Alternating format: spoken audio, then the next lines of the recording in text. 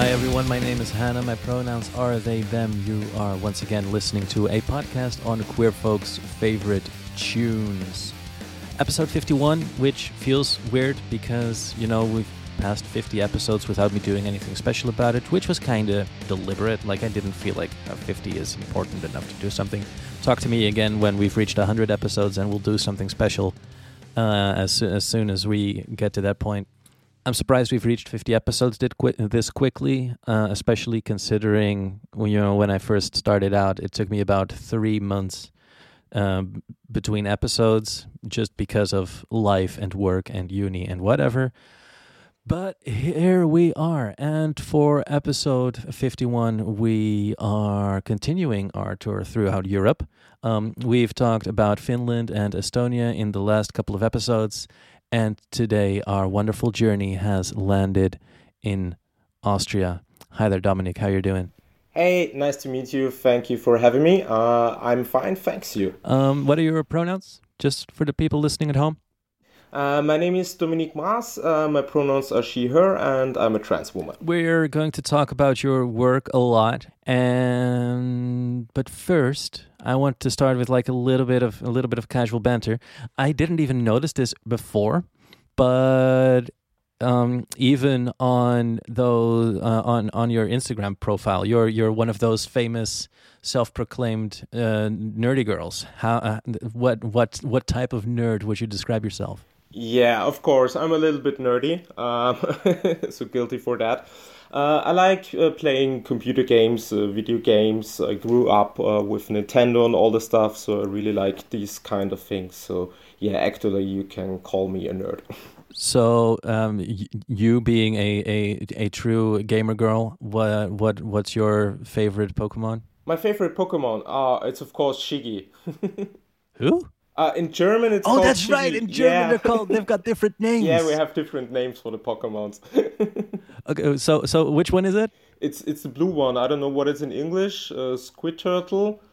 The starter Pokemons from the blue edition. Okay, Squirtle. Okay. Cool. Yeah, I think he's really cute and he's fun to play. Oh, that's adorable. What's his name again? Shiggy? Shiggy, yeah. In German, it is Shiggy. As in short for Schildkröte? Yeah, some kind of. Yeah, it's like a nickname for a turtle. It could be. Oh, that's so cute. A little nickname for a little turtle boy. Oh, that's so adorable. Any other favorite games you feel like you should call out? Yeah, of course. Shout out. I really like to play Super Mario Smash Brothers on the Switch. There also came out new characters and all the stuff, so it's really fun to play with friends. And of course, I really like playing StarCraft. So yeah, it's a really hard game, but I really like it. It's November now, it's October. We're approaching the season where a lot of new games get dropped. So is your bank account happy with you right now, or is it not that bad? Luckily in Austria, you get, when it comes to Christmas, when you're working, you get extra money for working through Christmas, so that helps a lot. But yeah, I think I'm going to buy some new games, and yeah, my bank account will definitely not appreciate that. Any particular releases you're looking forward to? Yeah, on a Switch. Hopefully it comes out this year. It's a remake of the House of the Dead. It's a card shooting game, so it's really fun, and you can play it with friends. So hopefully it comes till Christmas. All right, cool. This is a music podcast, so let's actually play some music. First track of the day, L'amour toujours, Gigi D'Agostino.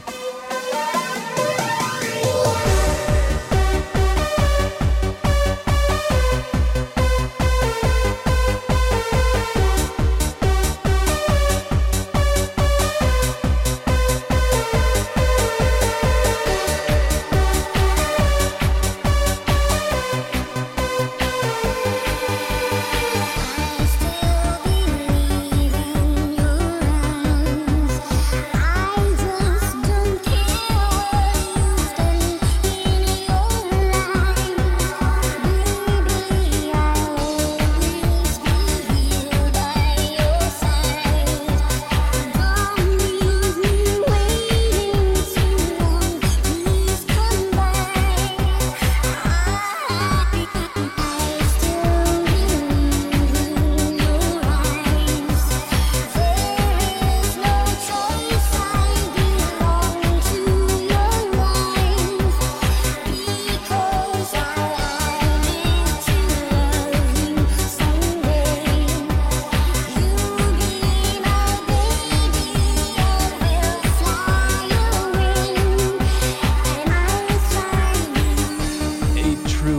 Eurodance classic. Gigi D'Agostino, L'amour toujours, released 2000s. I feel like where in the US you've got jock jams, in Europe we've got Eurodance tracks that are being shouted by a bunch of testosterone-filled people, shouting along to this melody like da da da da. It's so easy to sing along to, and I feel like it strongly invokes a sense of sports ball with me. I've never been to a football game or any kind of sports match ever, but that's just kind of the image I've got. Is that also why you picked this track, Dominique? I've never ever related it to sports. I have. Oh, thank God! I don't have to talk about sports today. Yeah, so I'm also not that into sports, but I have been to a football stadium and watched some games, but I've never ever heard this song in a stadium. So, but as you said correctly, yeah, everyone can chant and sing to this song. So it's very simple. So everyone can get connected to it easily. I know this song is cheesy, but I think it describes this period of time really, really good. Yeah, no, and it's kind of surprising because this is such a popular club banger, especially from around 2000 to 1999. And then you go and pick it because of the romantic lyrics. That's such a left turn, and I'm digging it. So I did see when if we're gonna bring up the sports, did you do some boxing? Was that a professional thing? Because I've seen you with boxing gloves on your Instagram. No, it was I just backpacking a lot through Asia. And I have been to Thailand, and there I visit all these Thai boxing schools and all the stuff. And yeah, it was just like a promo training and some kind of tourist trap, I think. And it was exciting to see all the people there training really, really hard and all these matches. I mean, it's really brutal. But yeah, it's also really interesting to see the culture behind all the stuff and this Thai boxing community. And it's already interesting because there was a story in Thailand because a famous Thai boxer, he outed himself and he transitioned. And yeah, it was also a really interesting story. So yeah, allow me to read the caption. It's you basically before and after transitioning. So with the caption, I am still a fighter, but I don't fight against myself anymore. Kitschiger Spruch, aber 100% wahr. So, it's a kitschy quote, but 100% true. I've got a sense that you just like kitschy stuff. And you're always apologetic for it, but you never refrain from using kitschy stuff. Yeah, I mean it's a little bit difficult because on the one hand I really like kitschy stuff because it's romantic, it's nice to believe in things, and on the other hand I can be a very sarcastic person. So yeah, these are the moments where I like kitschy things, and I think there has to be a place for kitschy things in life. So back to the music, I figure L'amour toujours isn't the first track you've actually heard. Like, what's your general musical upbringing? For example, do you remember like one of the first songs that you actively remember listening to? So I grew up, my parents or my family, we run a theater in Vienna. It's just a small theater, so I spent a lot of time in theaters in Vienna, and also I watched a lot of musicals. So yeah, I would say the first remembrances of songs were the musical songs, especially Dance of the Vampires, in German Tanz der Vampire, the musical from Roman Polanski. And yeah, they were great songs, and these are my first childhood remembrances. What happens in between? Because between Polanski and Gigi D'Agostino, there is a huge spectrum of other potential music you might listen to. How did you go about discovering music as a kid/teenager? Yeah, I mean, so I grew up in the 90s and 2000s. So there were not these, just the beginning of these internet swapping music things. So we just had really hard copy CDs, buying albums and all the stuff. And it come up that you can burn CDs and all the stuff and change music. So yeah, I'm one of these old school kids. Ah, yes, the old school CDs. Remember those? But then it's a means of reproducing music and spreading music. But then there is still the most important part missing, being what kind of music do I burn onto these CDs? Like what happens there? Yes, yes, it was always a really big challenge because you didn't have that much space on the CD, so you have to choose wisely and never ever underestimate the power of a good playlist or a good CD or a good track. So yeah, I always tried to mix things up, and yeah, Gigi D'Agostino was definitely on my burned CD. So what other artists and songs would you mix Gigi D'Agostino up with? Of course, Red Hot Chili Peppers. I think yeah, they shouldn't be missed on a good track. And oh, it's always so hard to choose because there are that many great and good artists. Yeah, maybe also Beastie Boys. I think they should also be missed on a good track. So Gigi D'Agostino, a club track. Were you big into clubbing back in the day? I was young at that age, but yes, of course, it was like my first experiences is going out in Vienna. Especially this track relates to event series in Vienna. It was called High School Party. It was an event series which took place in a city hall, and it's really cool in Vienna that you can make party in a city hall.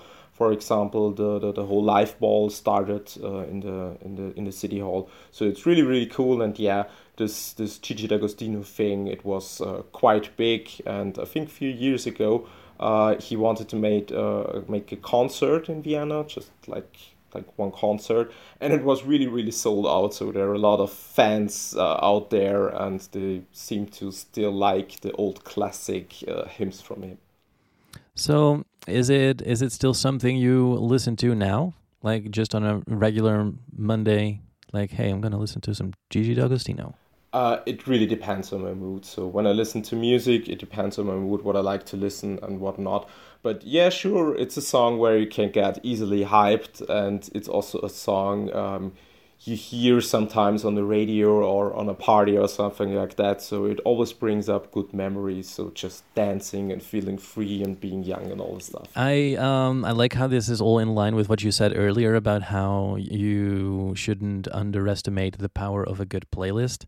I mean, me being the music nerd, I'm commonly left in charge of the playlist at parties. It's like either as me being a music nerd or me being an introvert. It's like, yeah, you go mingle, I'll go make a playlist because then I can just look at a phone and people won't judge me for it. But yeah, Gigi D'Agostino, all of that 90s, 2000s Eurodance stuff, it still does get people hype, right? I mean, it's definitely kitschy. It's definitely not something that would be considered highbrow or like good quality music. But as soon as you put on some Gigi D'Agostino or some Hathaway for that matter or some Snap, people will go hard to it. Are you also that type of person for your friend group?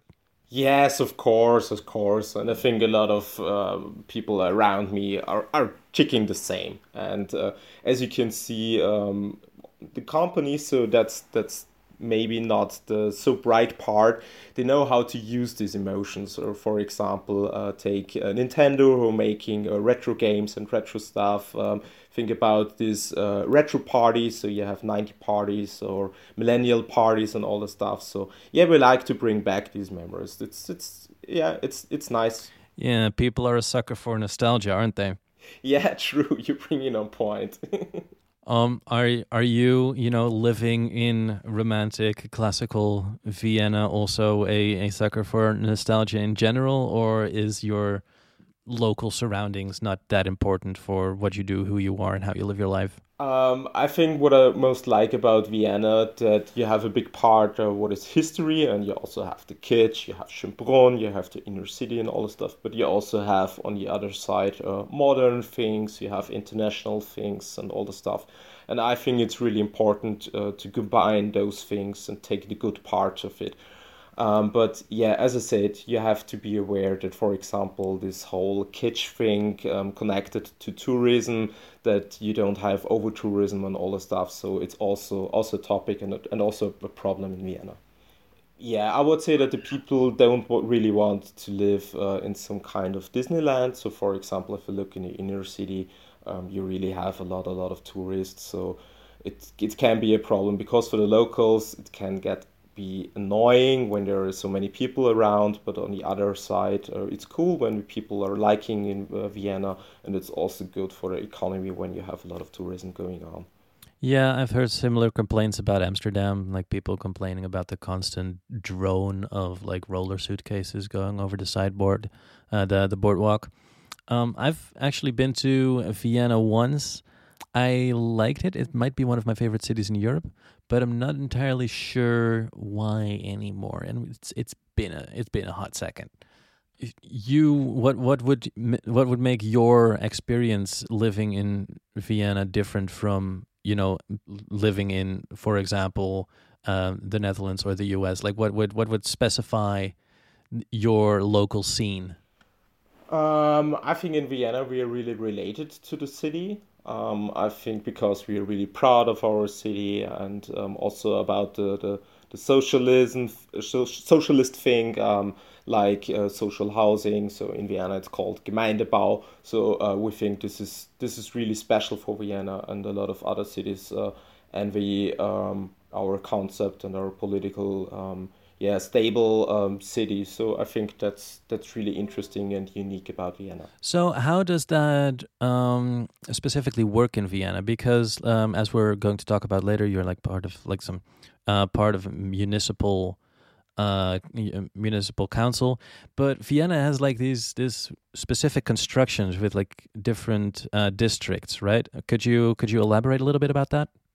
Yes, of course. So in Vienna, we have social housing, and it's spread over the whole 23 districts. And as you said, so every district in Vienna has its own municipal council or like district parliament.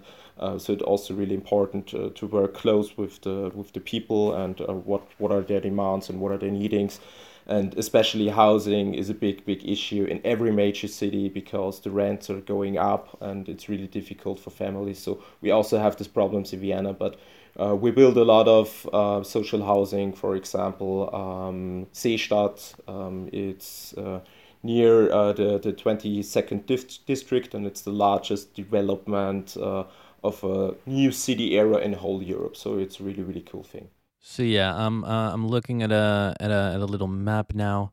Looks like Vienna is parted in 7 different sections, and then those sections in itself are once again divided into different districts. So yeah, but I'm still not entirely sure what would make the Viennese system different from, say, what they've got in Paris or Rotterdam, for example? Yes, of course, you have similarities, but the unique thing is that the city is the owner of all the social housing. If you compare it to Berlin, they have a lot of problems because the social housing system was sold to private companies and all the stuff. So also the public transport system. And so I think, yeah, these things in Vienna are really cool to see. And every major city has their own unique cool things. All right. Before we dive too deep into whatever the social housing crisis is, I mean, it's very interesting, important subject, of course, but not the subject I feel like talking about today. So let's move on to a different track. David Bowie, Space Oddity, a wonderful classic. Here we go. Ground control to Major Tom. Ground control to Major Tom. Take your protein pills and put your helmet on. 10. Ground control to Major Tom. 8, 7, 6. Commencing countdown, engines on. 3, 2. Check ignition and may God's love be with you.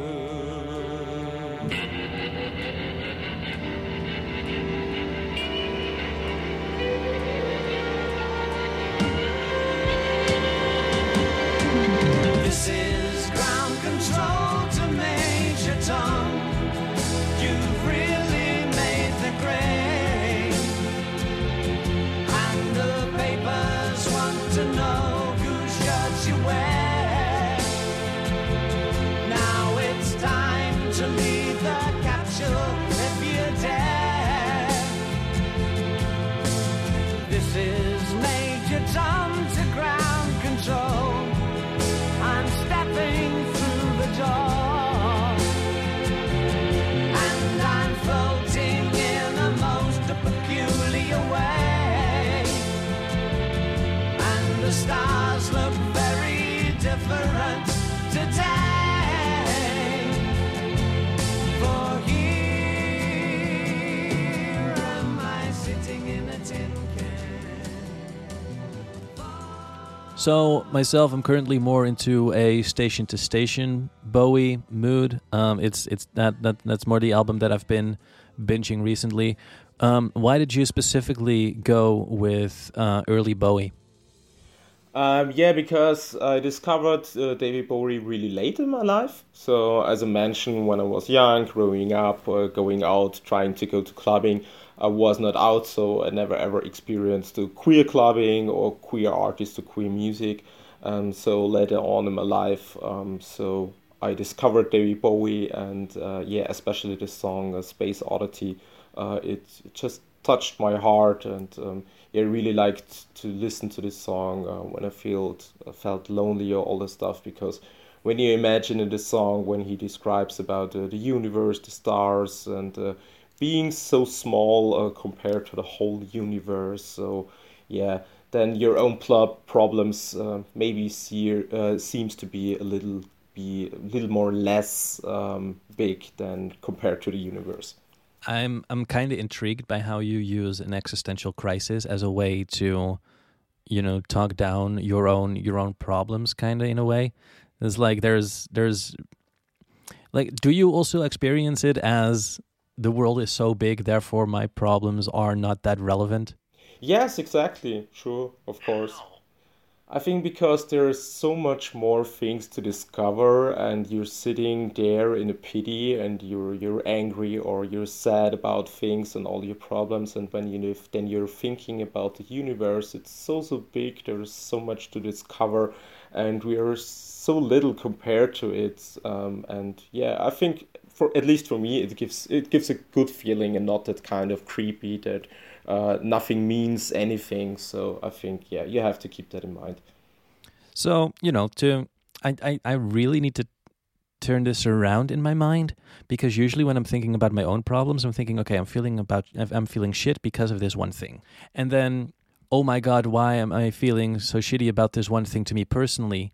Because there are bigger issues at play, which then usually that leaves me feeling overwhelmed. Like, I'm already feeling shit about my own personal problems, but there are even bigger things that make me even feel worse. Like, I'm so impressed that you're capable of of rationalizing your own problems in that way. Are there other songs that like particularly help you like find your peace in that sense? As I said, I also like this kind of happy songs like L'amour toujours. I also like this melancholy songs like Space Oddity. But I think also one really special song from David Bowie is Let's Dance. So it's also this playlist song you can pick, you can play at every party, and the people will get happy and sing to it and dance to it. So I think it's also a good song. When you just feel bad, you turn it on and you immediately feel good, and that's really great about music. Between Let's Dance and Space Oddity, what made you pick one over another? Because I picked Space Oddity because this was the moment where I experienced much more queer artists, and I think for David Bowie, it describes him and his music and his artists much more precisely than Let's Dance. So I like much more the yeah, thinker David Bowie, and not just the pop music artist or something like that. Yeah, I mean, if you're going to work together with Nile Rodgers, then of course it's going to be more of a dance hit and not as much of a introspective, philosophical type of thing. Speaking of philosophical questions, does music influence the way you experience gender? Um, I'm not sure. I'm not really sure about this, but as I said, gender is a spectrum, and music is a spectrum. So maybe you can compare these two kind of things. So, for example, does do you does for example, Let's Dance make you feel different gender wise than Space Oddity? I wouldn't. I wouldn't say that because I think certain feelings shouldn't be combined with a certain gender or a certain gender feeling because you always have like this prejudice that men can't cry or feel sad emotions. They always have to be strong, and for women it is allowed to listen to kitschy music and to sad music and all the stuff. So I think it's not about that. It's not linked at all. So just listen what you like, and I think it's also in the gender spectrum. It's a spectrum, and you have to find your own taste. You have to find your own feelings in the music and in the gender. So yeah, I think this is the most important thing. All right, yeah, no, I get what you're saying. But then I guess my personal experience lines up with, reinforcing stereotypes, because when I listen to the Spice Girls, absolutely I feel more feminine than when I listen to, like, I don't know. I'm looking for like an example, but can't come up with one. That's probably not important. Maybe it's also the settings and the feelings when you're listening to first time to songs. So that's the reason why it's connected, and it's also a social thing, which people are listening to which music. So yeah, it's always interesting to look very closely about this part. So moving on to something else, you are someone who crowdfunded your own transition. That must have been hell. What were your experiences? Yeah.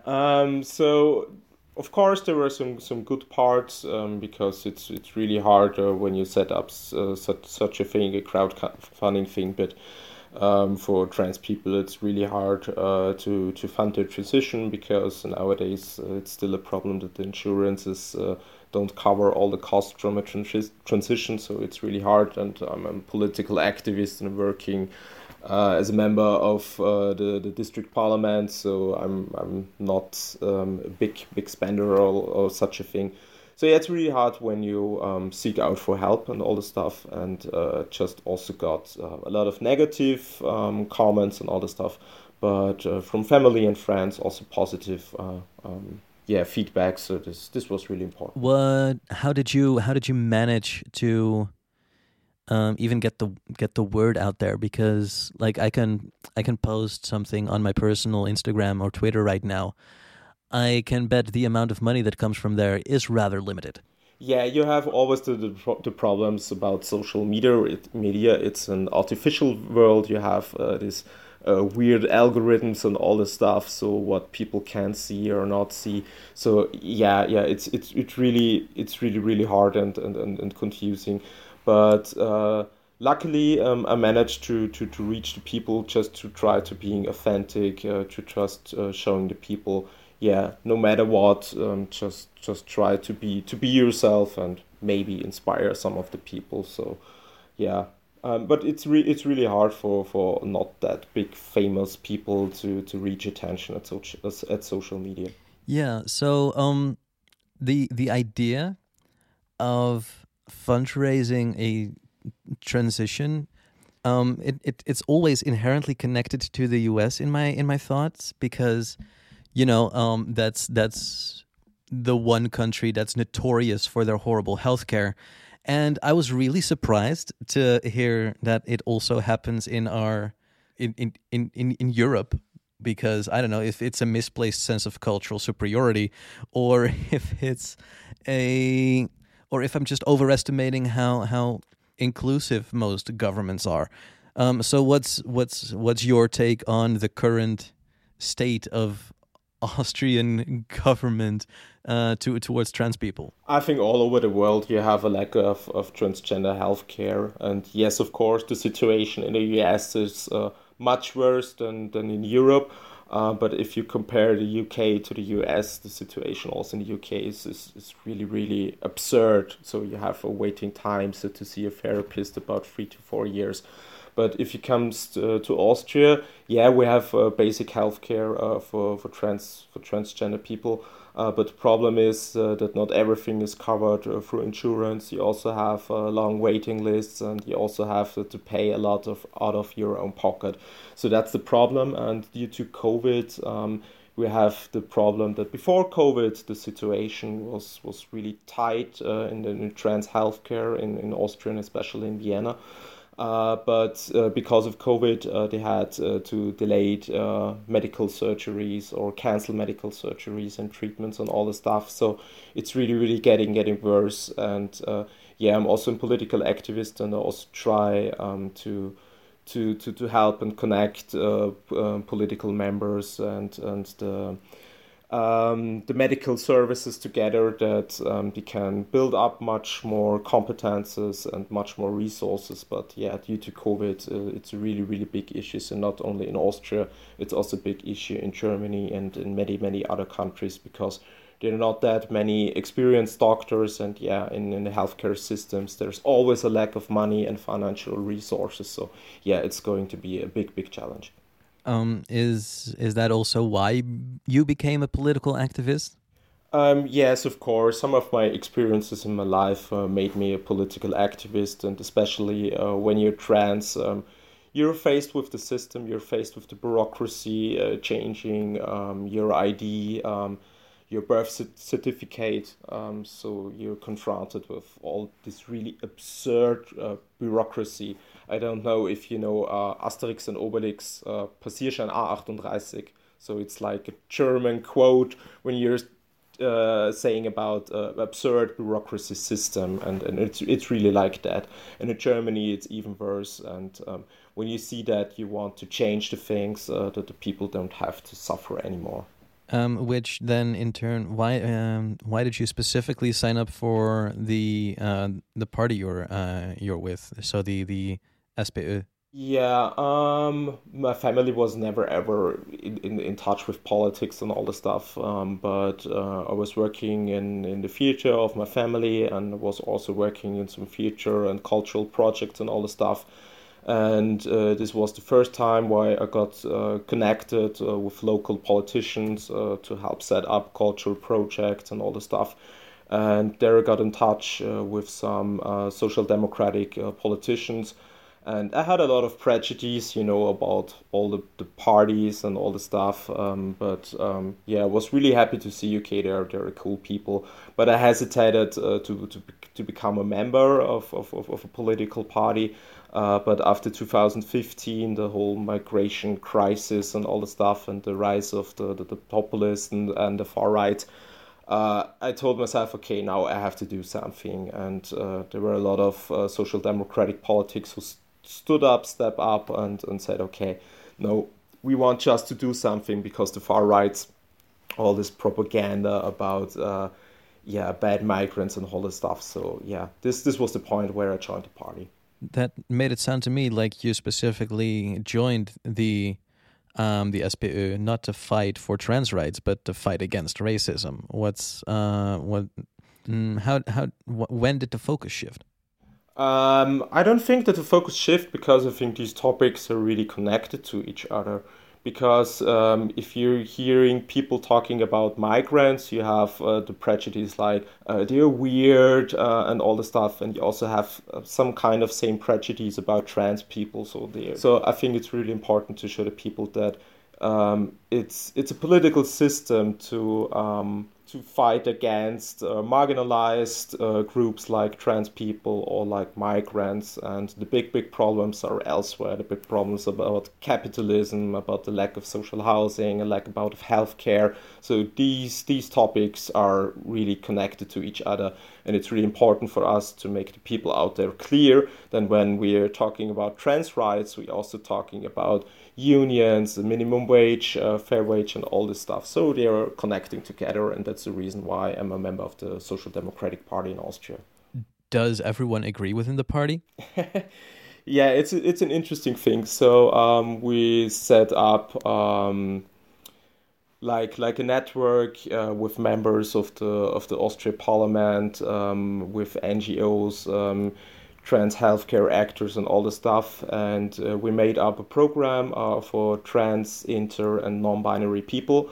And we were really, really lucky that we managed to set this proposal up for new laws, especially in the Legal Gender Recognition Act. And that we are now the first party in Austria who have a good program for trans, inter, and non-binary people. So I think it's really revolutionary. But yeah, of course, we also had fights in our own party. Maybe, for example, if you look to Germany or to the UK, so Labour, they also had big fights going on when you're talking about trans rights and feminism and all the stuff. So it's really, really a hot topic. But I'm really, really glad that we managed to discuss this on eye to eye, and to put out all the concerns. So yeah, but it was hard work. I'm starting to sense a pattern every time we're talking about an issue that you're dealing with within the party, or something that's politically important to you. You keep pointing to other countries like Germany and the UK, to draw a comparison. But it's actually way more interesting to talk about your own personal experiences. Like, could you go on and tell some anecdotes about discussions that you've had with colleagues within the SPÖ? I like to mention other countries because then I realized that the situation is not that worse in Austria compared to other countries. So for myself, it's a little bit important to set this in comparison. Give a little bit of a disclaimer, yeah. Yeah, exactly. But yeah, of course, I had some weird discussions. Of course, you have a lot of people, not only in the Social Democratic Party, but in the whole population of Austria, who have never ever heard about being trans or being inter or being non-binary. So first of all, you simply have to explain to people what this is and what this is all about. And then you have people who have heard about this topic in a negative way, and then it's get really, really dicey and really, really difficult because you have this whole prejudice about trans women, bathrooms and all the stuff. So you have really, really weird prejudice about trans people, and then it's get really, really difficult when people are online and reading fake news and all the stuff. Another thing that I've noticed when you're talking about your political career is that you never call your party socialist but social democrat. That's probably like policy within the party. Do you also prefer social democrat over socialist yourself? I switch sometimes, but yeah, the official title of our party is of course Social Democratic Party, but there was going on a big discussions till today, because in the 90s, early 90s, we changed our name from the Socialist Party to the Social Democratic Party, and for the people, there were like big discussions going on. Is the Social Democratic Party now a center party or leftist party? But I think it's not about the name, it's about the history of our party and about our acting. I think this is much more important than this whole label things. Are we now socialists or social democrats? So yeah, I think it doesn't matter that much. I think it makes sense that the change came in the early 90s, because then obviously just after, the fall of the Berlin Wall and stuff, and it's kind of like an extension of the Red Scare, where, socialist became a word associated with the scary Soviet Union. And it's like, okay, let's change to a less threatening social democratic instead of socialist. And in that case, it makes sense. Do you see yourself as a leftist or a centrist person? It depends on. When you asked me this question 10 years ago, I would definitely say I'm a center politics person. But nowadays, my center perspective of politics are counted as left politics nowadays, because the discussion in the political field has shifted that much to the far right, that when you're sitting here and saying that it's a human right that to seek asylum and such things, then you're counted to be a leftist, and it's really absurd. But nowadays, I think you have no other choice when you want to fight against the far right, to stand there and say, okay, no, we're not part of this, and we have to be leftist to stop that. Yeah, it's that Overton window shifting, right? So whereas at some point everyone would agree housing is a human right. Now when you say, hey, let's actually make sure everyone has a roof above their head, all of a sudden you're a leftist. I'm definitely left. Let's not get any doubt about that in the world. I just wanted to, I would want to get some discussion going on about this, because in my Twitter bubble or Reddit bubble or wherever, people react negatively to centrists. What are your thoughts about that? Like they're being claimed to be bootlickers because they're willing to cooperate with right-wing parties. What's your view on that? I think it's a hobby of leftists teasing other lefties. I think that makes us lefties. It seems to be we really like the discussion about things, but in certain moments like that, when you have a rise of the far rights, we should all stand together. And the centrist people, as I mentioned, back 10 years ago, you can call yourself a centrist, but when you have normal political perspectives about human rights, you are now a lefty. And I know a lot of people won't like this label being left, as you mentioned earlier. So they wanted to be called a communist and all the stuff. For example, when you look to the United States, when you're telling the people about universal health care, you're a communist in their eyes. So it's really absurd. But I think, as I said, we shouldn't focus on this debates about labels, but just act. So as you said, social housing, that it's a human right, basic healthcare for everyone, etc., etc. Let's get back to some music. I'd love to talk further about leftist infighting. I've heard. I don't remember if I heard this quote somewhere or if I read it. I don't even remember what the quote is, but the gist of it was leftists are always infighting for the same reason architects are always disagreeing with each other. For the same reason right-wing people are always agreeing. For the same reason arsonists are always agreeing. I guess we've just got different ideas of how to build a house instead of how to burn it down. Once again, there's a link to social housing. I'm loving it. Back to the music. Linkin Park, Bleed It Out. There we go. Yeah, here we go for the 100th time. Hand grenade pins in every line. Throw them up and let something shine. Going out of my fucking mind. Filthy mouth, no excuse. Find a new place to hang this noose. String me up from atop these roofs. Knot it tight so I won't get loose. Truth is you can stop and stare. Let myself out and no one cares. Dug the trench out, lay down there with a shovel up out of reach somewhere. Yeah, someone pour it in. Make it a dirt dance floor again. Say your prayers and stop it out when they bring that chorus in. I bleed it out, digging deeper just to throw it away. I bleed it out, digging deeper just to throw it away. I bleed it out, digging deeper just to throw it away. Just to throw it away, just to throw it away. I bleed it out. Go, stop the show, choppy words and a sloppy flow. Shotgun opera, lock and load. Cock it back and then watch it go.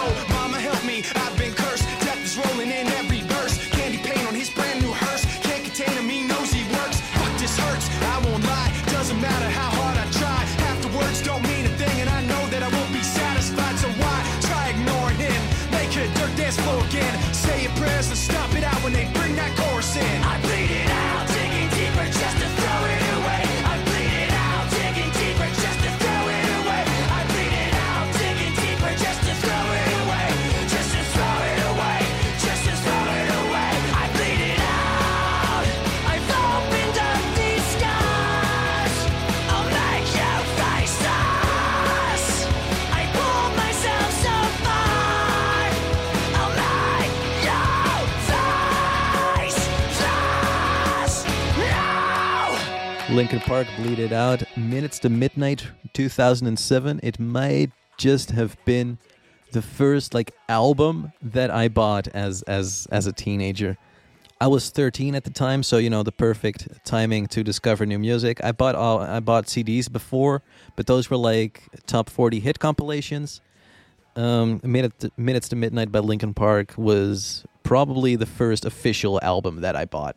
But why did you select Bleed It Out specifically for today? Yeah, it's funny that you mentioned it because it was also my first album ever I bought. It was from Linkin Park. So yeah, that's the reason why I choose a Linkin Park song. And I visited a lot of Linkin Park concerts, and my most favorite part of Linkin Park concert were when they played "Bleed It Out," because yeah, it was really amazing seeing the people dancing and singing to the song and listen to it. Yeah, it was really really great. Set the scene. Where was it? When was it? So the first time I ever watched Linkin Park was on Nova Rock.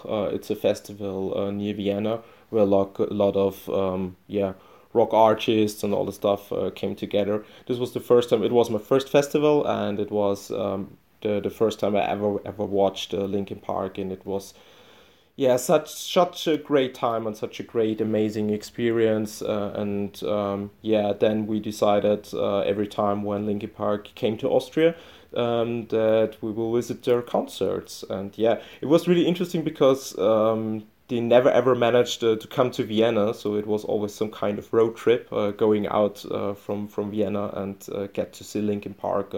We visit them in Graz and in Linz and also in Burgenland at the Nova Rock. So yeah, it was really cool, amazing experiences. Yeah, I could have seen Linkin Park at a festival once, back in 2017. They were playing Rock Werchter in Belgium. I had tickets for Sunday. They were playing on Saturday. I could have peeked over one of the fences to kind of see what's going on. I still regret not peeking over their fence to watch Linkin Park on what would have turned out to be their final tour. But yeah, no, it's amazing how omnipresent Linkin Park seems to be in the development of like kids in general, like people who were kids in like the 2000s. Linkin Park always seemed to be some cornerstone. Why would you think that is? Of course, because they tried out new things, and of course because their lead singer, yeah, everyone felt related to his song. For example, "Breaking the Habit," which was such an emotional, heartwarming, touching song from him, and I think yeah, it was at that time that a lot of people can relate to this music, feeling the emotion in his songs and in his voice. So yeah, I think that's the reason why they got so famous. So you said you've seen Linkin Park live both at concerts and in like club shows. Which one did you prefer? I liked, of course, much more the concert experience than the experience on a festival, because you were much closer to the band. And I think yeah, it was and when you're on a festival, you have that many musical impressions. So I think it's also another experience compared to a single concert. So I've seen on your Instagram, you've got like different concert pictures and videos on there from like Dropkick Murphys, Mumford & Sons, a couple of more, I think, maybe, I don't remember. Does your obvious love for concerts also translate into political work? For example, do you also fight for more government spending on cultural institutions like concert locations and concert halls? Yes, of course. It's also a big part of my political work. As I mentioned, I also worked in the field of cultural politics and cultural programs, and also especially because of the global pandemic.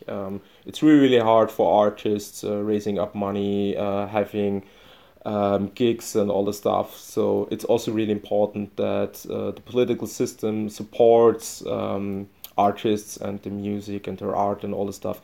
And it's also a tradition in Vienna that we also want to support small artists, and then we can also be proud of it, and that you have much going on in Vienna. So it's really important. And yeah, we also try to set up new concerts locations. It's called the near St. Mark's. So we have one main concert hall. It's the Stadthalle. So we try to set up another one. But the most important thing is about the small local yeah, clubs and music clubs and theaters. So that's really important that we keep them alive because yeah, they have a really really hard time because of COVID. So, for example, those small clubs where bands may or may not be able to play. Say I would go to Vienna again in the near future. What are some of the best like local joints where the coolest bands might be playing? Oh my God, yeah, you have a great variety of stuff, but I think I would say Chelsea is also a good tip to seeing cool bands and all the stuff. It depends on your taste, what you like. Also, B72 also has some kind of new startup artists and all the stuff. But there are so many events in local bars and all the stuff, and also it's happening a lot outside on the streets. It was also focused from our city council. It was called Kultursommer, so that the artists can go out because it's much more safe about because of the pandemic.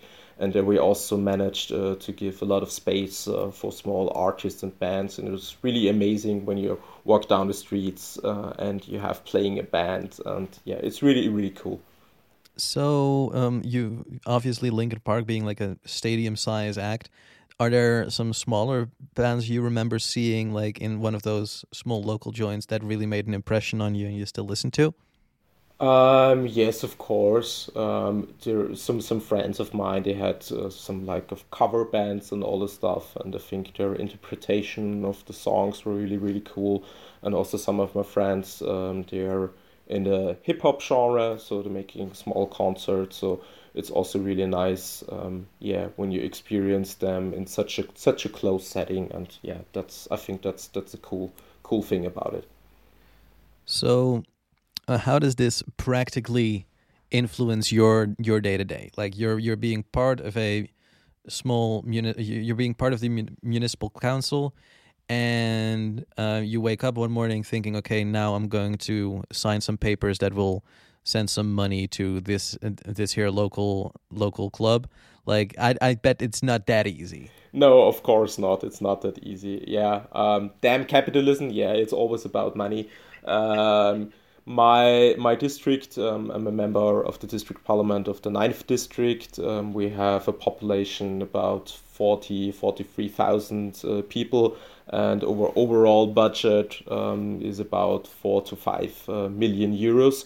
So we're not that rich and not that big numbers, and each year 150,000 euros go to the small local cultural events, and we managed to raise up that money during COVID and had some extra money for cultural things going on outside and during the summer period.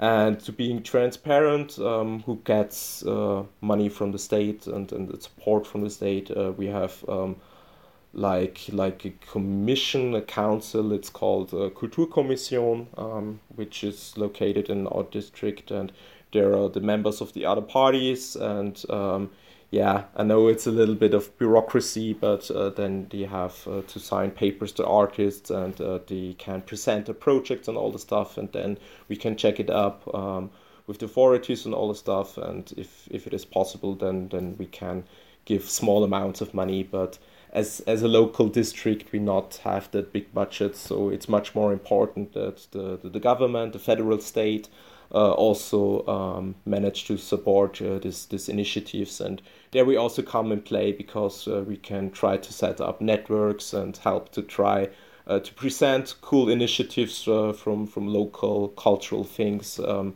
the head of the state for cultural things. How do you make sure, as someone living in Vienna, the beautiful city of big upper class classical music and opera culture? How do you make sure that all of the government spending doesn't just go to classical institutions like opera or operette or whatever?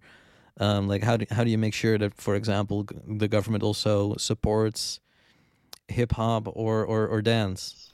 I think it's really important that you have a big variety in arts. And yes, of course, it's an important part about Vienna, the opera, the classical music, and all the stuff. But as you mentioned, there is going a big amount of money into these sectors.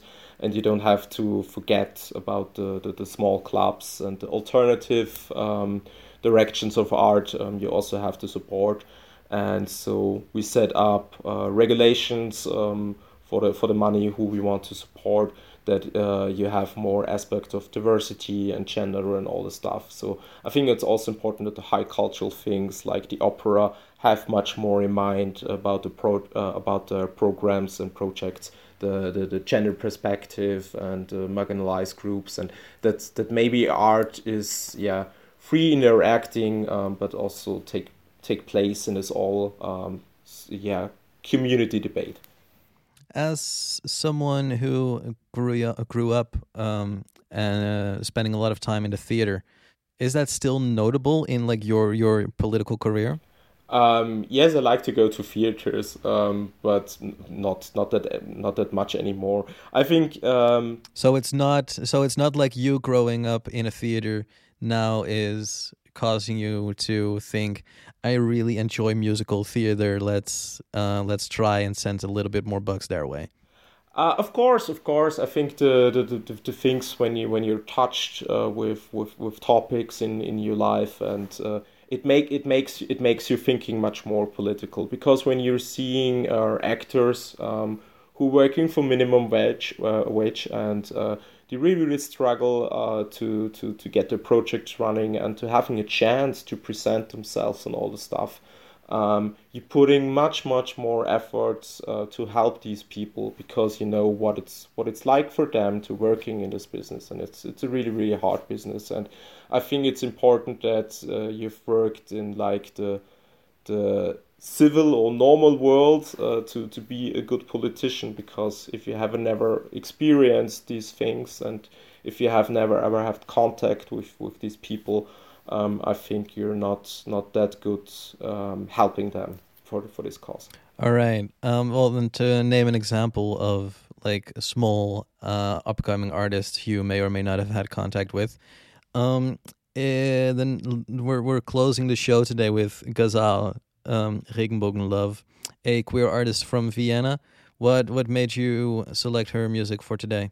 One of the reasons is, of course, because I know her personal, and I really admire her work and her inspirational work and being an artist, because she managed to have a regular 9-to-5 job, and she always loved hip hop, and she was always like, okay, why are there not that many queer female artists? And she wanted to make her own music and showing that there are women in hip hop, and I think it's really cool, and I want to support her and her music, and I think it's really important that hip hop is not about toxic masculinity, but that you have cool female artists. So I think it's a good thing for the scene. This has been Queer Sounds. If you want to support this show financially, you can do so through patreon.com/queersounds. There you can get access to the Queer Sounds Discord, as well as a collection of Queer Sounds stickers that will be sent to your home. If you don't want to support the show financially, but you still want to do something, tell a friend, drop us a line on Twitter, Instagram, Tumblr. That's all at Queer Sounds Pod. And with that, I want to thank Dominic for coming onto the show, and I want to thank y'all for listening. This is Regenbogenlove.